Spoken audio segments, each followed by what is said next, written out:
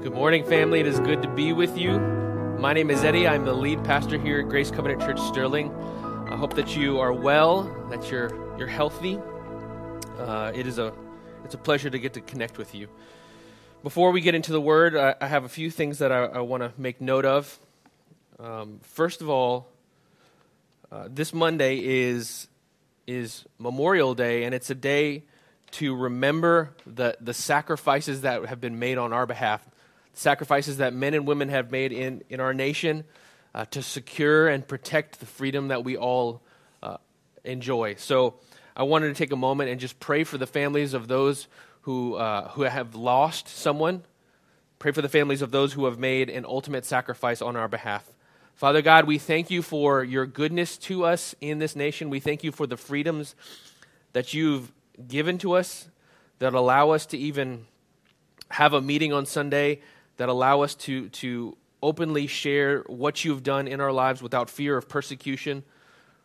And Lord, we pray that you would bless and you would comfort those who mourn, those who have lost loved ones in the service of protecting these freedoms. We don't take it lightly that they have given their lives, that they have made an ultimate sacrifice, that they've done what is considered to be an amazing thing, to lay down their life for a brother, to lay down their life for a friend, for a stranger, so that we might be able to stand here and even pray publicly and celebrate the name of Jesus Christ. God, be with these families, comfort them, encourage them, pour out your love on them, help them to know and appreciate you more.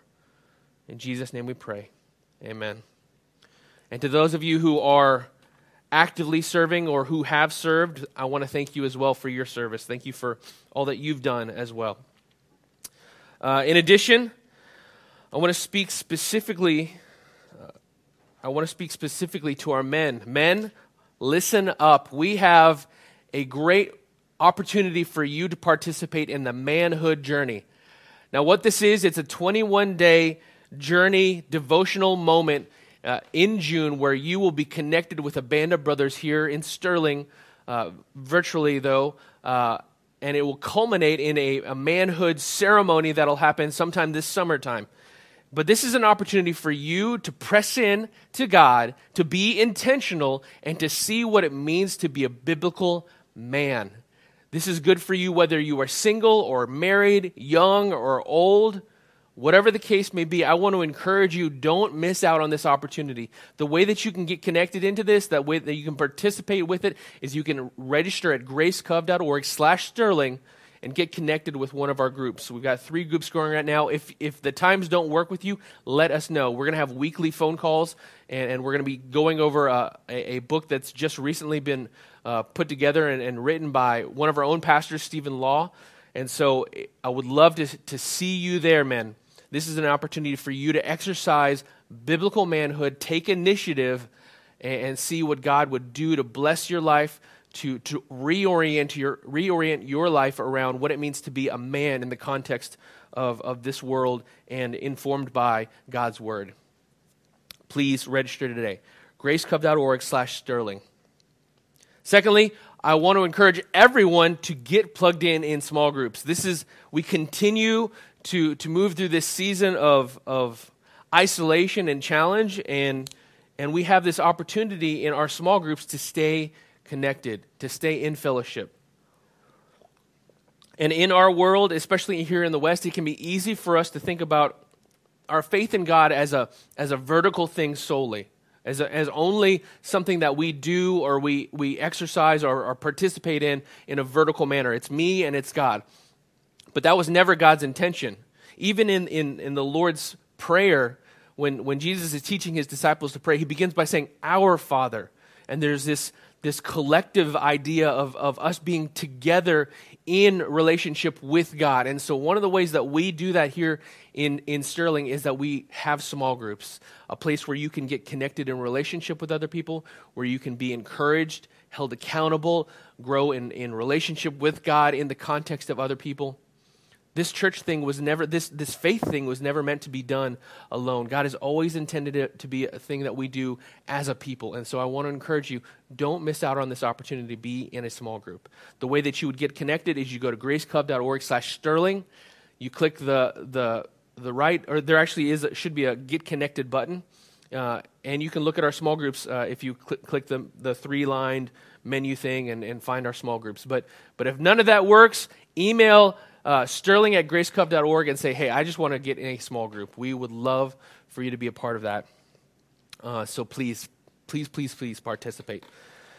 Well, today as we enter into a new series, we're thinking about the idea of primary words, and really this is connected to, and it mirrors the idea of primary colors.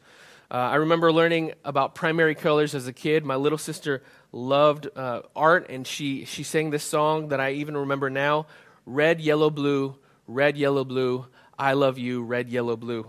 I don't know if I'm getting the lyrics correct, and I spared you the melody, but you have the idea. These primary colors are the colors on which every other color is built. You know, green is the combination of yellow and blue, and pink is yellow. It's a different, anyways, a shade or hue. I don't know. I'm not an artist. But orange is yellow and red. Purple is blue and red, and these primary colors serve as the building blocks of all the other colors. And in the same way, there are some primary words that we want to think about, some primary principles or ideas that really should be the building blocks of our communication to and for God. So, what are the primary words that we should know and speak to our God? What are the primary words that we should speak about God? What are the primary words that should describe our lifestyle? So, we're going to consider some words of David in a moment where he was ushering the presence of God into Jerusalem, and listen to his words and let those be words that inform our life and words. So if you will turn with me to 1 Chronicles, that's in the Old Testament, 1 Chronicles chapter 16. We are going to read verse 8. It says this: "Oh, give thanks to the Lord, call upon his name, make known his deeds among the people." Let's pray.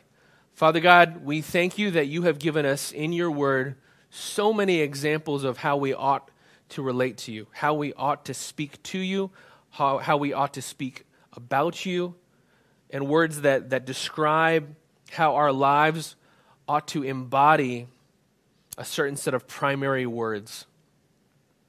God, I pray that by your Spirit that we would see and appreciate your goodness, that we would be quickened in our spirit to respond to you, to speak to you the right primary words, that our hearts would be filled with a thanksgiving, praise, and worship, and that thanksgiving, praise, and worship would overflow into declaration of your name, proclamation of your goodness, and that we would live lives whose words reflected the primary words that we see here in Scripture.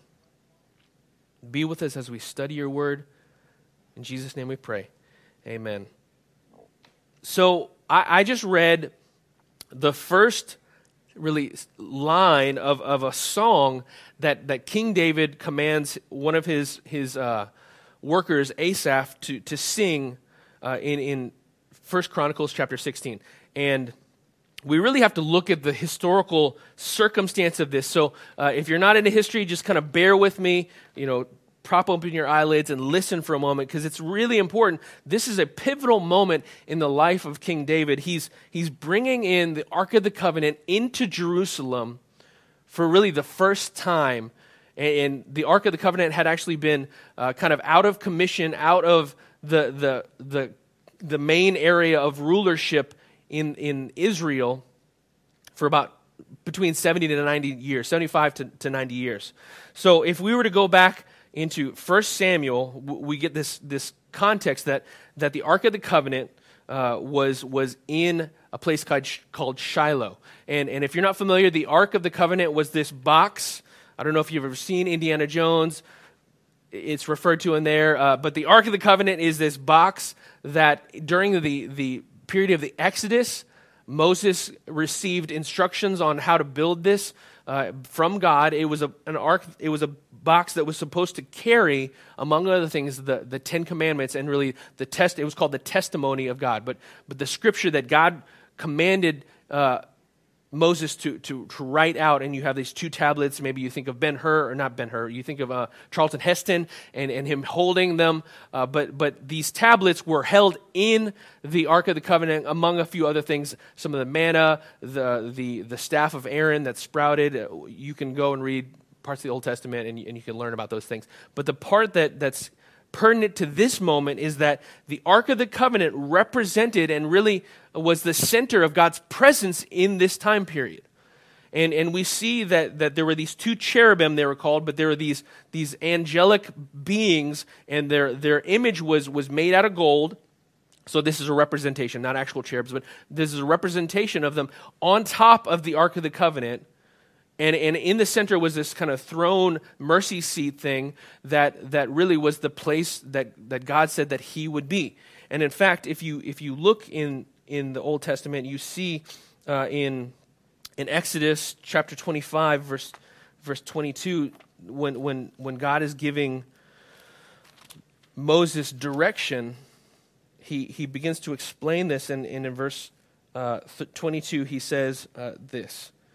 There I will meet you, talking about, I'll start in verse 21. And you shall put the mercy seat on top of the ark. So this is kind of a lid for the ark. And in the ark you shall put the testimony that I shall give you. And this testimony is the Ten Commandments and some other directions. There I will meet with you, and from above the mercy seat, between the two cherubim, the two angelic beings that I just spoke of, that were carved and made of gold and put on the mercy seat, this top over the ark. Between the two cherubim that are on the Ark of the Testimony, I will speak to you about all that I will give you in commandment for the people of Israel. So Moses gets this instruction to build this ark and build it according to these specifications. There are these two cherubim, and God says, I am going to meet with you there. This is the presence of God. And so we see that there's this Ark of the Covenant that has been the place, and in 1 Samuel, it says something similar, but it says in chapter 4, verses 3 and 4, talking about God, he's enthroned on the cherubim. 1 Samuel chapter 4, verses 3 and 4, that God is enthroned on the cherubim. This is the place where the presence of God rests. And so this Ark of the Covenant, it was an important aspect of the rulership of Israel. And we see that in chapter 3 of 1 Samuel that the Ark of the Covenant is in Shiloh, but in chapter 4, the Israelites go to war against the Philistines. They begin to lose, and so they take the Ark of the Covenant to fight against the Philistines. Now that sounds good. You've got the presence of God. Let's invite the presence of God in. But in actuality, the way they were treating the Ark of the Covenant, it was almost like it was a lucky rabbit's foot or some sort of superstitious object. They treated the presence of God like an object, and they tried to bring that object into the war, and as though that just the presence of this box, devoid of a relationship with God, devoid of an honor and respect and awe for God, would win the war. And it did not win the war. And in fact, in chapter 4 of 1 Samuel, we see that because the ark is treated that way, Israel is defeated and the ark is lost. And so the Philistines actually take the Ark of the Covenant back to their city of Ashdod. Now, this is a bad move on the Philistines' part. We find out that over a 7-month period, they try to keep the Ark of the Covenant in various locations. And this is an amazing account that you should read. It's in 1 Samuel chapters 4 and following, but we see that they take the Ark of the Covenant and they bring it to Ashdod. They put it in the temple of this god Dagon. Bad idea. And the next day, they find that the statue of Dagon, their god, is knocked over. So they prop it back up. It's never a good idea when you have to prop up your own god, as a side note. If you have to fashion or put together or support or help your God stand, that is not a good God. And now none of us worship statues, or probably we don't, but if you have someone or something in your life that you have to bring support to, that you at the same time devote everything to, you might consider that a problem, right? We often treat other things as idols, and we have to prop those things. We worship created things like Dagon. Anyways, this happens 3 times. And the final time, the head is chopped off. God makes the point that Dagon is not a god. So the Philistines say, we're done with this. They send it to Gath and then to Ekron. And at each of these locations as well, God, he judges the people and gives them really terrible tumors. Finally, after about 7 months, the Philistines get the picture. This ark needs to go back. And so they send the ark back to Israel, and they send it to a city called Beth Shemesh, or they send it on some cows. The cows carry the Ark of the Covenant, and they walk straight to this city called Beth Shemesh. And the Philistines also send a guilt offering of some things that represent the judgment that they received. Really amazing story. Anyways, in 1 Samuel 6:19, Beth Shemesh, the Ark of the Covenant, is received by individuals there. But at the same time, the Israelites in Beth Shemesh profane the ark. They treat it with disrespect. We see in 1 Samuel, I'll turn there now, 1 Samuel chapter 6, we don't know exactly the nature of the disrespect that they give to the ark, but we see in chapter 6, verse 19, it says this, and he struck, talking about God, he struck some of the men of Beth Shemesh because they looked upon the ark of the Lord. So there was something about the way they treated the ark of the Lord that they didn't treat it with the respect that it deserved. They didn't, therefore, treat God with the respect he deserved. And he struck 70 men of them, and the people mourned because of the Lord, and because the Lord had struck the people with a great blow. Now, God, they're excited that the Ark of the Covenant has come to them. This happens, 70 men die, and they basically say, you know what? We're not ready for this. And it says in verse 21, so they sent messengers to inhabitants of Kiriath Jearim, saying, the Philistines have returned the ark of the Lord. Come down and get it. Come down and take it up for you. We don't want, you know what? You guys need this. And so the Ark of the Covenant goes to Kiriath Jearim. And that is the last place that the ark is mentioned before we see King David bringing it to them. Between this time of the ark being taken by the Philistines to this point where in 1 Chronicles 16, where David is ushering in, David is ushering in the Ark of the Covenant into Jerusalem, it spans between 75 and 90 years.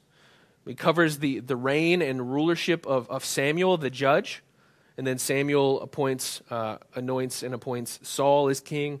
It covers Saul's rulership, and then it goes into part of David's rulership. The presence of God, and this is why this is significant. The presence of God has not been really in the place of rulership for Israel for a long period of time.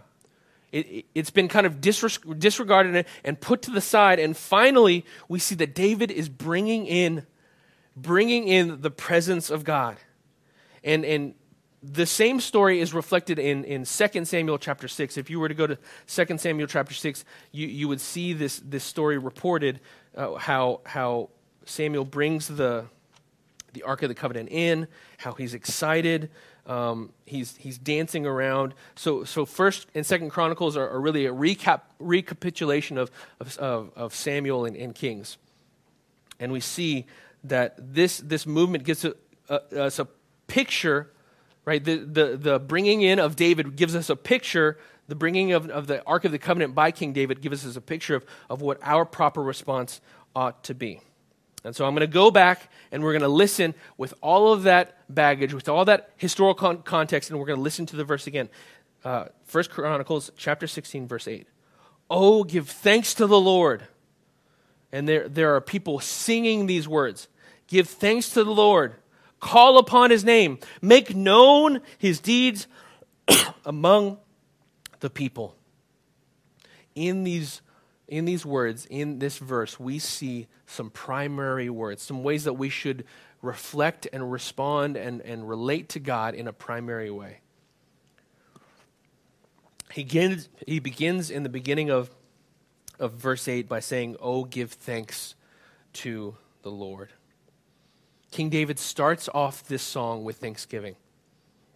He begins all of the things he could be saying as he's dancing and bringing in the presence of God, as he's celebrating who God is. He says, give thanks. Give thanks. God is good. God has done so much, and he's going to reflect on some of the acts and the deeds of God, but he says, give thanks. When you come into a real sense and experience of God's presence, thanksgiving comes. When you see what God has done, not only in the Old Testament as we see here, but in the New Testament through the work and the life of Jesus Christ, when you see that God loves you, that he's poured out his love by his son Jesus Christ, who lived a perfect life that you and I should have lived, died a death that we all deserve, and rose again, defeating Satan, sin, and death on behalf of anyone who would put their faith in him. When we see that, when we experience the presence of the Holy Spirit, who makes that a reality in our own life, thanksgiving happens. And so he says, give thanks to the Lord. He doesn't just say give thanks to the Lord, like give thanks to God, but he uses this word. If you look in your Bible, it's probably a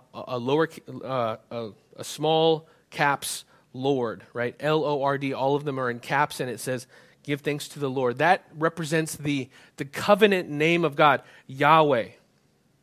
We're giving thanks to the God who has made covenant with his people. This is not just a God who rules from afar, but it's a God who has made himself known to his people, who's made a covenant, an agreement made in blood. He made this covenant with Abraham and with Moses, and he makes this promise that he will be with God. And in fact, if we go to Exodus chapter 3, when we think of this name, Yahweh, it's worth reflecting on. I know that I've said this before, but it's worth thinking about who this God is who's making this covenant, who this God is who we're giving thanks to. In verse 13, Moses said, "If I come to the people of Israel and say to them, the God of your fathers has sent me to you, and they ask me, what is his name? What shall I say to them?" God said to Moses, "I am who I am." And he said, "Say this to the people of Israel, I am has sent me to you." So we see that in response to Moses' question, who sends me, who am I going to say is sending me? He says, "I am who I am." And this is not just a Popeye, I am who I am, I'm Popeye the Sailor Man. This is a declaration of God's nature. God is who he was, who he is, and who he always will be. And so what that means for Moses is, if God was for the people of Israel before, then he's going to be for the people of Israel now, and he's going to be for the people of Israel in the future. I am who I am. Doesn't matter. I exist outside of change. I exist outside of wavering. I exist outside of fluidity. I am who I am. And so we say here, "Oh, give thanks to the Lord, to the one who has made a covenant with his people, to the one who is who he was and who he will always be." If he's been good, he is good, and he will always be good. So David's able to say, I know that God is good. I know that he's always been good. I know that he's made a way for my people. I know that he's made a way through Abraham. I know that he made a way out of Egypt through Moses. I know that he made a way in leadership through Samuel and then Saul and then finally me, King David. He is who he is for his people. And family, he is who he is for you. That has not changed. Jesus is Lord. And in the New Testament, we see this greatest reflection, this real expression of God's goodness and his covenant faithfulness, his lordship, being Lord, being Yahweh Lord, being faithful to his promise to save his people. We see that most in Jesus Christ, that he is who he is, and he's the Lord we give thanks to today. We thank the Lord Jesus Christ for who he is to us today. He's the same God he was here to David. He's the same God who was to Moses. He's the same God who made promises to Abraham. He's the same God who said, "Let there be light." We give thanks to the Lord. And for David, thanksgiving leads to praise. He says, "Oh, give thanks to the Lord. Call upon his name." This phrase, "call upon his name," reflects an attitude of worship and devotion. We see it in Genesis 4 that the people began to call upon the name of the Lord. In Genesis 12, we see the same thing, this phrase of calling upon the name of the Lord. If you were to go to Genesis chapter 12, I'm going to go there now. Genesis 12, we see the phrase repeated, talking of Abram. From there he moved to the hill country on the east of Bethel and pitched his tent with Bethel on the west and Ai on the east. And there he built an altar to the Lord and called upon the name of the Lord. This is right when Abram, soon to be Abraham, has been called by God to go to a place that he doesn't know. So he begins his journey and he calls upon the name of the Lord. He worships God. He calls on God. This calling of God is a reflection that there's power in the name of God. There's authority in the name of God. And so he says, "Yahweh Lord," or he says, "God, I'm calling upon you. I'm worshiping you." He says, call upon the name of the Lord. Call out to God for help. Call out to God who helps. This idea of calling upon the name of the Lord also it involves a proclamation of the power and the authority of that name. In the New Testament, in Matthew chapter 8, we see this story of the centurion. Jesus has been healing people, and his fame has gone out into the world. And we see in chapter 8 that there's a centurion who has a sick family member. It says in verse 5, when Jesus had entered Capernaum, a centurion came forward to him, appealing to him, "Lord, my servant is lying paralyzed at home, suffering terribly." And he said to him, Jesus says to him, "I'll come and heal him." But the centurion replied, "Lord, I'm not worthy to have you come under my roof, but only say the word, and my servant will be healed. For I too am a man under authority, with soldiers under me. And I say to one, 'Go,' and he goes, and to another, 'Come,' and he comes, and to my servant, 'Do this,' and he does it." When Jesus heard this, he marveled and said to those who followed him, "Truly, I tell you, with no one in Israel have I found such faith." And so we see in the story of the centurion that he called on the name of the Lord. He understood that God had power, and it was just the word that was needed. Jesus could move and could act, and it was the power of his word, the proclamation of his word, the revelation of his word that brought power and healing to his servant. When we proclaim the word of God to ourselves and to others, when we call upon the name of the Lord and reflect that he is God, we are not. We are saying, I'm submitting myself to you. Whose name do you call on when you need help? What functional saviors do you have in your life that you call upon? When you're under stress, do you run to Netflix? When you're under stress, do you run to entertainment, or do you run to golf or to Amazon.com, or to a particular relationship? Do you run to a him or a her? What do you run to when the pressure is on? That's a reflection on the person you call on, whoever it is that you call on their name. It could be a person, it could be a thing, anything that we call on as a way of bringing safety and security and health and healing and salvation. Who do you call on? David called on the name of the Lord. And he goes on to say, "Make known his deeds among the peoples." When we appreciate something, the greatest expression of that appreciation is in declaration. When I go to Mom's Apple Pie in Leesburg, and I roll into there and I buy a strawberry rhubarb pie with a crumble top, and I go home and I cut a slice for everyone else and I eat the rest of it. No, I'm just kidding. there's joy that comes into my soul. And that's okay as a side note. It's okay. God has given us tongues. He's given us taste buds. It's okay to enjoy these things in moderation.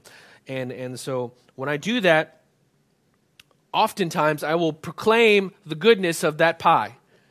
Part of the enjoyment is the expression of joy. I'll tell people about it. I'm telling you now about it because it's so good. That is just a tiny picture of how our lives and our hearts ought to respond when we give thanks to God. When we think about what God has done in our lives, it's a small picture of how we ought to bubble over with proclamation, with declaration of God's goodness. We naturally evangelize those things that we're thankful for and devoted to. You know, I'm sure that some of you are just missing football, and you're just hoping that the NFL season is not going to be chucked because of this whole COVID-19 thing. But there have been seasons in your life where you have seen the goodness of the Redskins, maybe not, or your favorite team, and you have, in a moment of joy, of devotion, of, dare I say, worship, you have proclaimed and you've declared their goodness to the surrounding fans. You've proclaimed their goodness to your enemies, the Cowboys. You've proclaimed the goodness of your team to whomever. And again, that is a small picture of the behavior that just comes naturally to us. You know, I think that sometimes when we think about things like evangelism, about reaching out to our neighbors, we overcomplicate it. You know, what if I don't have the right words? And what if they have a PhD in secularism, or they have all the you know, they have got a philosophy degree, and I don't have the words to say. You don't have to have the words to say. You can just look at and meditate on what God has done in both history and your life, and let that permeate your life to such a degree that it boils over into praise, that it boils over into declaration. Can I tell you the amazing thing that God has done in my life? Can I tell you the good thing that God has done in me? Can I tell you of the things that God has freed me from? This is something that I think about for myself, that our devotion to God ought to result in a declaration of His goodness.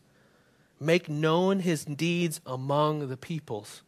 God doesn't just do good things in your life for you. He does do good things in your life for you, but He does them so that you might praise His name before the peoples. That you might praise His name in Leesburg, in Ashburn, in Sterling, in Herndon, in Reston, in South Riding, in Gainesville, in Chantilly, in Centerville, wherever you are. He does these things in part so that you might overflow with a declaration of His goodness. These are the primary words that God gives us. Words that ought to permeate our lives and describe the things that we say to God, the things we say about God, the things that we say to other people. What words are you using today? Whose name are you calling upon today? God invites you to call upon His name. If you've never considered the greatest of things that God has done, we talked about it briefly, but Jesus has been the greatest example of God's goodness, the greatest expression of God's goodness for us, the greatest reason for our own thanksgiving. Jesus came to save sinners. He lived a perfect life, a life of obedience toward God, a life of faithfulness toward God, a life that reflected the life that you and I should have lived. Unfortunately, you and I, we are sinners, and we did not live that life. We have not lived that life, even up to this point. But Jesus also died on the cross, bearing the sins of those who would put faith in Him, bearing their sins in our place, so that we might be able to receive the righteousness that He had and stand righteous before God, give thanksgiving, call upon His name, and worship and praise Him and declare Him to the world. Jesus is King. Jesus is Lord. Jesus has done amazing things. If you never trusted in Jesus, today is the day to do that. If you've never trusted in this God, if you've never taken a moment to say, you know what, I do want to give thanks to the Lord. I do want to call upon His name. I do want to make known His deeds among the people. Today is the day to do that. And family, if you're here and that's you, This is how you respond to what you're hearing. You respond to what God is doing in your soul. You say, God, I want to turn away from the other things that I've given thanks for, and I want to give thanks to you. I want to thank you for all that you've done. I want to confess that I've sinned. I've disobeyed you. There are things that I should have done that I didn't do. There's things that I shouldn't have done that I have done. And I want to turn away from everything I know to be that kind of disobedience. And I want to turn to you, God, and receive the forgiveness that comes through trusting Jesus Christ as my Lord and my Savior. If that's you, let me encourage you that you can live this life out and you can begin to give thanks to the Lord. You can call upon his name and you can make his deeds known. Would you reach out to someone in the chat? Would you email us at sterling@gracecov and let us help you walk this out? Family, if you struggle with making known his deeds, it's not hard. You can just tell your neighbor about what God is doing in your life. Just be honest. You don't have to be a PhD. You don't have to be a pastor. You just have to be faithful and paying attention to what God is doing in your life and what God has done in history. He's good and he loves you. And if you give him an opportunity, he will fill you up with the kind of joy that leads to thanksgiving, praise, and declaration. All right, let's pray. Father God, we thank you. We thank you. You are good. Yahweh, covenant God, you are good. Jesus, you are good. Holy Spirit, you are good to us. We're calling upon your name today. We're saying, God, be our God. Help us today. We're declaring your goodness to those around us. We're saying, God, you are good. We want to make your deeds known. We want to make the deeds that you've done in history and the deeds that you've done in our lives known to our friends and families and neighbors, so that they might too partake of this joy, and they might too also give thanksgiving, call upon your name, and make your deeds known. Would you do this for us, God? Make these words reflective of our lifestyle. Lord, I pray that we'd be people who live this out. In Jesus' name, amen. Well, family, it's good to be with you. And one of the neat things that we do as a way of making God's words and his deeds known is that we reach out.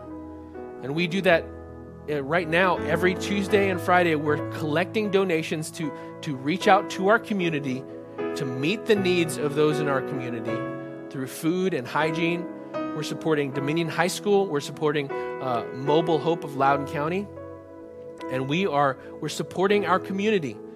We're meeting their physical needs as an opportunity to make known the deeds of God. When we meet those physical needs, it opens the door for us to be able to proclaim God's goodness. So if you want to participate in that today, I want to encourage you. You can join us on Tuesdays and Fridays, give donations. You can join us on Wednesdays as we deliver these things throughout the neighborhood, or you can join us right now as we take up a benevolence offering. This offering, all of the proceeds go towards supporting people who have needs in our community, both people within the church and people outside the church. Everything that you're giving is going towards those efforts, towards food, towards support, towards meeting, real physical needs, and facilitating that whole process. If you'd like to give, no pressure, but if you'd like to give, you can give by check, and you can make it payable to Grace Covenant Church, and you can write Sterling Benevolence in the memo and email, or not email it, you can send it to our Ridgetop office, 21631 Ridgetop Circle, Suite 200. Otherwise, you can give online on our website, gracecov.org/Sterling. Click the Give button, or you can give through our mobile app. This is your opportunity to give, and it's one of the ways that you can proclaim the deeds of God through your resources. Well, family, it is good to be with you.